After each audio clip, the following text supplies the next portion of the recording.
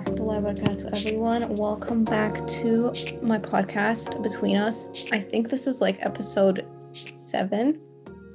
Yeah, something like that. But today I have a very special guest who is one of my best friends. Her name is... What is your name, sister? My name is Amira. Hi. Oh, hi, Amira. Yeah, I'm really excited to have you here. Give us a little bit introduction. Like, tell us a little bit about yourself. What do you like to do? All that stuff. Okay. All right. So I'm 21 years old and I love to tweet. I love tweeting. I tweet every single day. And I have 9 siblings. I'm the second oldest. And I feel like, although I like to say I don't like my siblings, I love spending time with them and I like to just be around them because we like to laugh like we are on some drugs, even though we are completely drug free.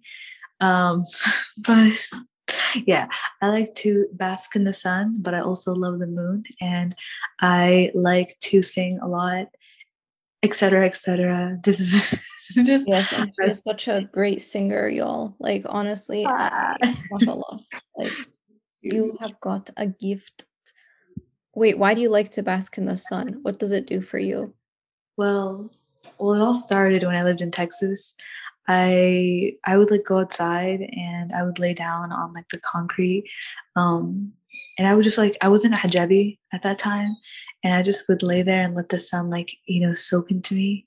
It felt so amazing. It felt like I was sleeping. It felt like there were blankets on top of me, and I just really enjoy it. I love the sun. I love what it does for my vitamin D. It activates it, and it really I appreciate it a lot. I just love the sun, and I feel like I'm glad it was out today. Yeah. Yeah, today was a really, really nice day. Okay, so before we jump into like the podcast, I'm gonna ask you a few questions to get to know you a little bit better. Oh. Yes. And they are non-boring questions, just a disclaimer, because I know when people think of questions to get to know their people better, it's just like, horrible. So, Amira, what Yeah. is the next place on your travel bucket list and why? And it's fine if you don't have one. The next place on my travel list. First of all, I don't travel, so it would be the first place on my travel list. And I really just, I think the place that You do travel. Remember that time when you traveled 68 hours? Yes, I did travel 68 hours one time to drive all the way to her house, but it was worth it because we had a great time, and I appreciated how she offered me watermelon, and she was such a hospitable host. Anyways, yeah, but if I was to travel somewhere, I would want to go to the land of So the thing about me is I don't really in my head, I don't ever be like, oh, I want to travel. But I have a friend, you probably know who she is, Anita. She is dying to travel somewhere, and I intend to be her travel partner. And she wants to go to like France, and she wants to go to London, and she wants to go to New York. And the thing about me is if anyone wants a travel buddy, I will be that travel buddy because I'm a fighter, and if anyone tries to harm anyone, I'll be their bodyguard, seeing how strong I am. So yeah, if I had to choose a place, I would probably go to Hawaii. The reason why, I know it's cliche, but that's where Lilo and Stitch are from, and I love Lilo and Stitch, and I also just love that Hawaiian roller coaster ride, that song that they sang in the movie. Well, I'm sorry, this is about we didn't just find out your travel place. We found out one of your favorite movies, which I already knew, but people who are listening to this didn't know that. So everybody watch Lilo and Stitch. My favorite quote from Lilo, I know whoever watched Lilo probably knows it, but it's that Ohana means family, and family means no one gets left behind. And I think that although they did specify family in the quote, family doesn't necessarily have to be someone who's like your blood, because Lilo was not, Stitch wasn't really Lilo's relative. He was just someone that she grew to love, and I like grew to like love as a friend and like as a bestie. And I Oh wait, actually I do like what you said about like family not necessarily being blood. And I think like a lot of support systems, and even the Prophet Sallallahu said in his time, like you look at the closest people to him, a lot of them weren't his blood. Like Abu Bakr wasn't his blood, Umar radiallahu anhu wasn't his blood, you know? Yeah, I don't know where that was. It really resonated. I don't know what it is, but it made you think of something. But I like feel like in a lot of Arab culture, like there's a lot of like, my parents at least, they feel like your blood relatives, they like um they deserve like your the most like respect and honor. And I mean like your aunts, uncles, grandparents, and all those people. And although I do believe that they do deserve a lot of respect and a lot of honor, I feel like a lot of the times, like you said, like our support systems are compromised of the people that we meet along the way and the people who support us and the people we support. And I think that I feel like a good way to have this conversation, well, for me at least, since I suck at talking, is to just like talk about an experience you have, and then like I talk about an experience, and like we like what we learned from it. Because like a lot of the times, like when I was attempting to be on a podcast with Anita, I had that problem where I would just like have like this stage fright. So like one day we would just be talking, and then we just like everything just like happened. There wasn't that pressure of like, yeah, that pressure. And so I think that's like, if we just talk about our days and how that, like, how that went, etc. And or something, just like a ranting about any of your situations. I don't know, bro. But Fatma, don't look at me like that. Okay, I'm sorry. I can tell you about my day. Or like a few days ago, I was, okay. Here, I can talk about what happened a few days ago, and I feel like that's kind of related to what we were talking about. Okay. I like a few days ago, I was having this issue with social media because you said you wanted to talk about like proving yourself to others.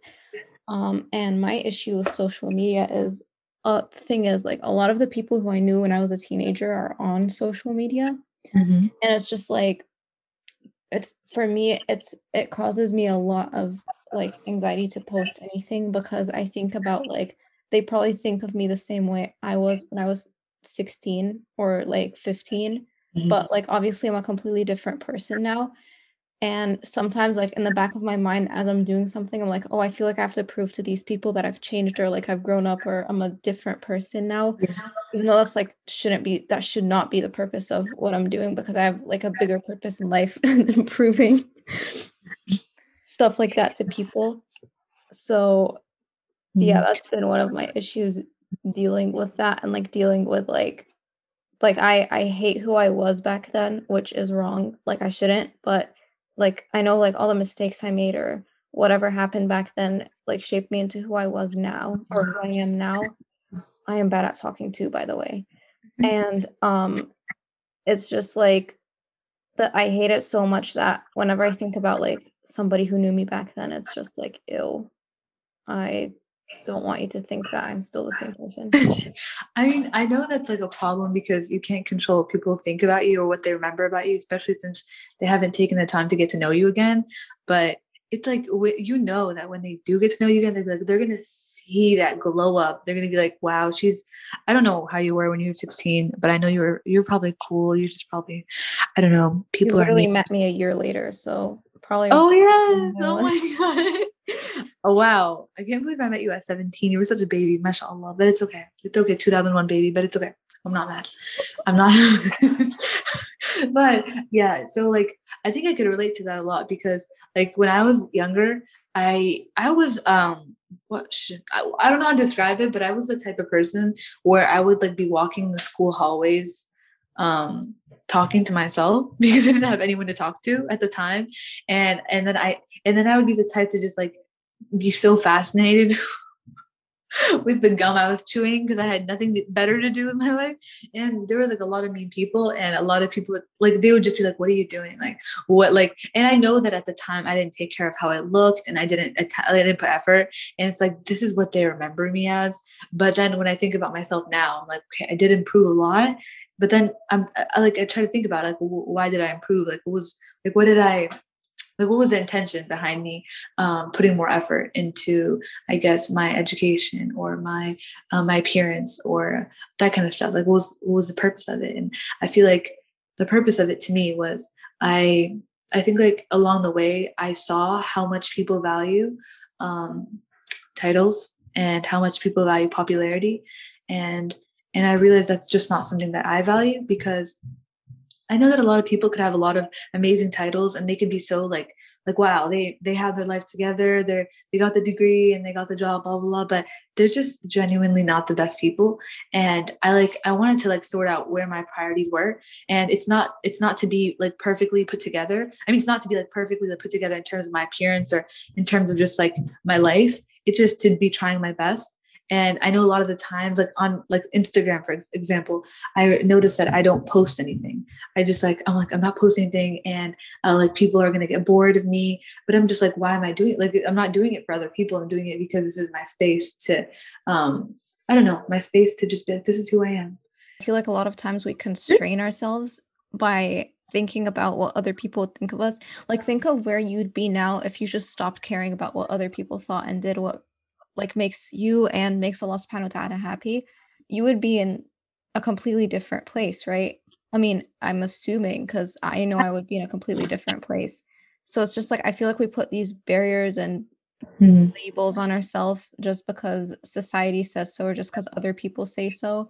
And Yeah. like we really don't stop and try to live our light like our lives for Allah subhanahu wa ta'ala and for you know like for our own good. Yeah, I agree with that. Like I feel like when I reflect about where I would be if I didn't have to value like people's like opinions and like their expectations and like try to achieve what they want me to achieve, I have this confusion, because at the end of the day, like to please Allah subhanahu wa ta'ala, I have to please my parents, because my parents are like, I'm supposed to honor them, and I'm supposed to like, those are supposed to be like the second, like right after Rasulullah sallallahu alaihi wasallam, after him, like my parents. And so when I think like that's why I find it really important for your parents to have, like solidified Islamic values, because if your parents are expecting certain things of you that go against like that the way of life that we should be taking, it gets a little hard, because like, okay, am I displeasing them? Or like it just all has to do with like what Adan was saying a couple of days ago about how like even our parents are going to go one day and we're not going to have them anymore, and it's just going to be us. It's going to be us and just Allah subhanahu wa ta'ala, and that's it. And I I found that to be an important, like I really liked what you said, because I feel like a lot of the times a lot of my decisions are not my own. They're decisions that my parents make for me, and a lot of the times they don't make me happy, but I'm just like, okay, I have to do it anyways just to make them happy. And that takes away from my own me. It takes away from my character. And at the end of the day, like I then said, they're not going to be here. And if I'm not living for Allah, then and I'm living for them, then like a topic that I really wanted to talk about like was about um like with parents is just the whole idea of them valuing culture over religion. And the reason why I want to bring that up was because I had an experience where I was allowed to sleep over at this one Autumn girl's house, but not someone of color. It's a different person of color, and I found that there's so much to unpack. There's so much, like, and it's just that's just the surface level of it all. But um, So yeah, I definitely agree with what you said about not pleasing parents. I think also this is something that's so important to remember as Muslims, especially for our generation where we kind of grew up here in the US, so we're able to differentiate between cultural norms and Islamic, like what is Islamic. And in a way that has been good for us because we're kind of able to see like what is cultural versus what is actually true Islam, and like we have that influence of Western culture, which isn't necessarily great, but we have the influence of like both cultures pulling on us. So I feel like we're more open to like changing a lot of like old cultural norms that exist in Arab culture or like even in also South Asian culture. yeah. And a lot of these aren't like good things. So how do you deal with, I don't know, I feel like there's a fine balance between pleasing your parents, but even though sometimes the things they say might be influenced by culture rather than Islam, versus doing what Allah subhanahu wa ta'ala wants you to do. So do you have any advice for us? Guys, if you're watching this podcast, go put some lotion on because you need some. We are in the winter wonderland and you need some lotion. But okay, this is what I want to talk about. I feel like a lot of parents, I grew up in America. I've been living in America since 2002 or 2003. And I feel like, I know this is going to sound bad, but I feel like I have been thoroughly Americanized to the point where I will have an easier time conversing and getting along with someone who was also raised in America instead of like someone who was like, who lived in Egypt or lived there for a long time of their entire life. And that cultural difference is going to be significantly there to the point where if I was ever to possibly get married, I wouldn't want to marry someone who grew up in Egypt because we would just have such a disconnect in terms of our culture. And so when I do experience like parents telling me things online that, he's not your culture, she's not your culture, you guys are not gonna along, you guys aren't gonna be compatible. It makes me think like, hey, bro, I'm more compatible with them than I am with like maybe you. And so that's something that like I have a hard time getting past because some parents make it seem like you value it, not letting go of your culture, but you being more affiliated with the American culture as something that's criminal when it's something that we just like got raised like around. Like when you go to public school, when you go to like a school with just a bunch of like American people, and it's gonna affect you. It's gonna make you. It's gonna influence you a lot, and so I feel like it does. It adds like a layer of cultural competency in a sense like, okay, I have a part of this and I also have a part of that. And I think my advice is going to be horrible because I haven't figured it out right yet. I haven't figured it out because I have a fight with my parents about this a lot. Not fights, arguments. I'm not the type to fight with my parents that much. Psych, I fight with them every single day. Joking, I fight with them all the time. But yeah. I feel like this is an important topic to have, but I'm sick and tired of racist Arabs. And maybe this isn't the time for that, but I feel like people just find a way to justify themselves. They're like, hey, this isn't wrong. It's not wrong for me to think this. It's normal. Like, even during the time of the Prophet, they had these ideals and values, and they just don't get it. They don't understand. And it's just, Fatma, let me hear what you have to say about this. I think going off of what you said about that they had these ideals and values during the time of the Prophet ﷺ, if you think about it, literally Islam came to reform the entire culture and to take away those cultural norms and put my throat gets dry. Yes, drink that water, get hydrated. So Islam came to take away those cultural norms and put in, Islamic values into the society, right? Like it didn't come out of nowhere. Like it took those into account and changed what was applicable and then kept the good things that came with the culture, right? So I think when we're talking about this, it's not necessarily like, completely ditch the culture because everything about it is bad. There are good things, but you also have to take into account that some parts of culture might not be very Islamic, right? Like even American culture too, if you think about it, one thing they have is like, not social drinking, like drinking for business reasons. Mm-hmm. Like when you're networking with people, like you might do it over like cups of beer, and obviously that's not Islamic. So like you leave that, but then there's good things about American culture as well. Like the way they're so open, they're like understanding with people. Those are good things, and you can take those and, take what works for you and leave what doesn't. I agree.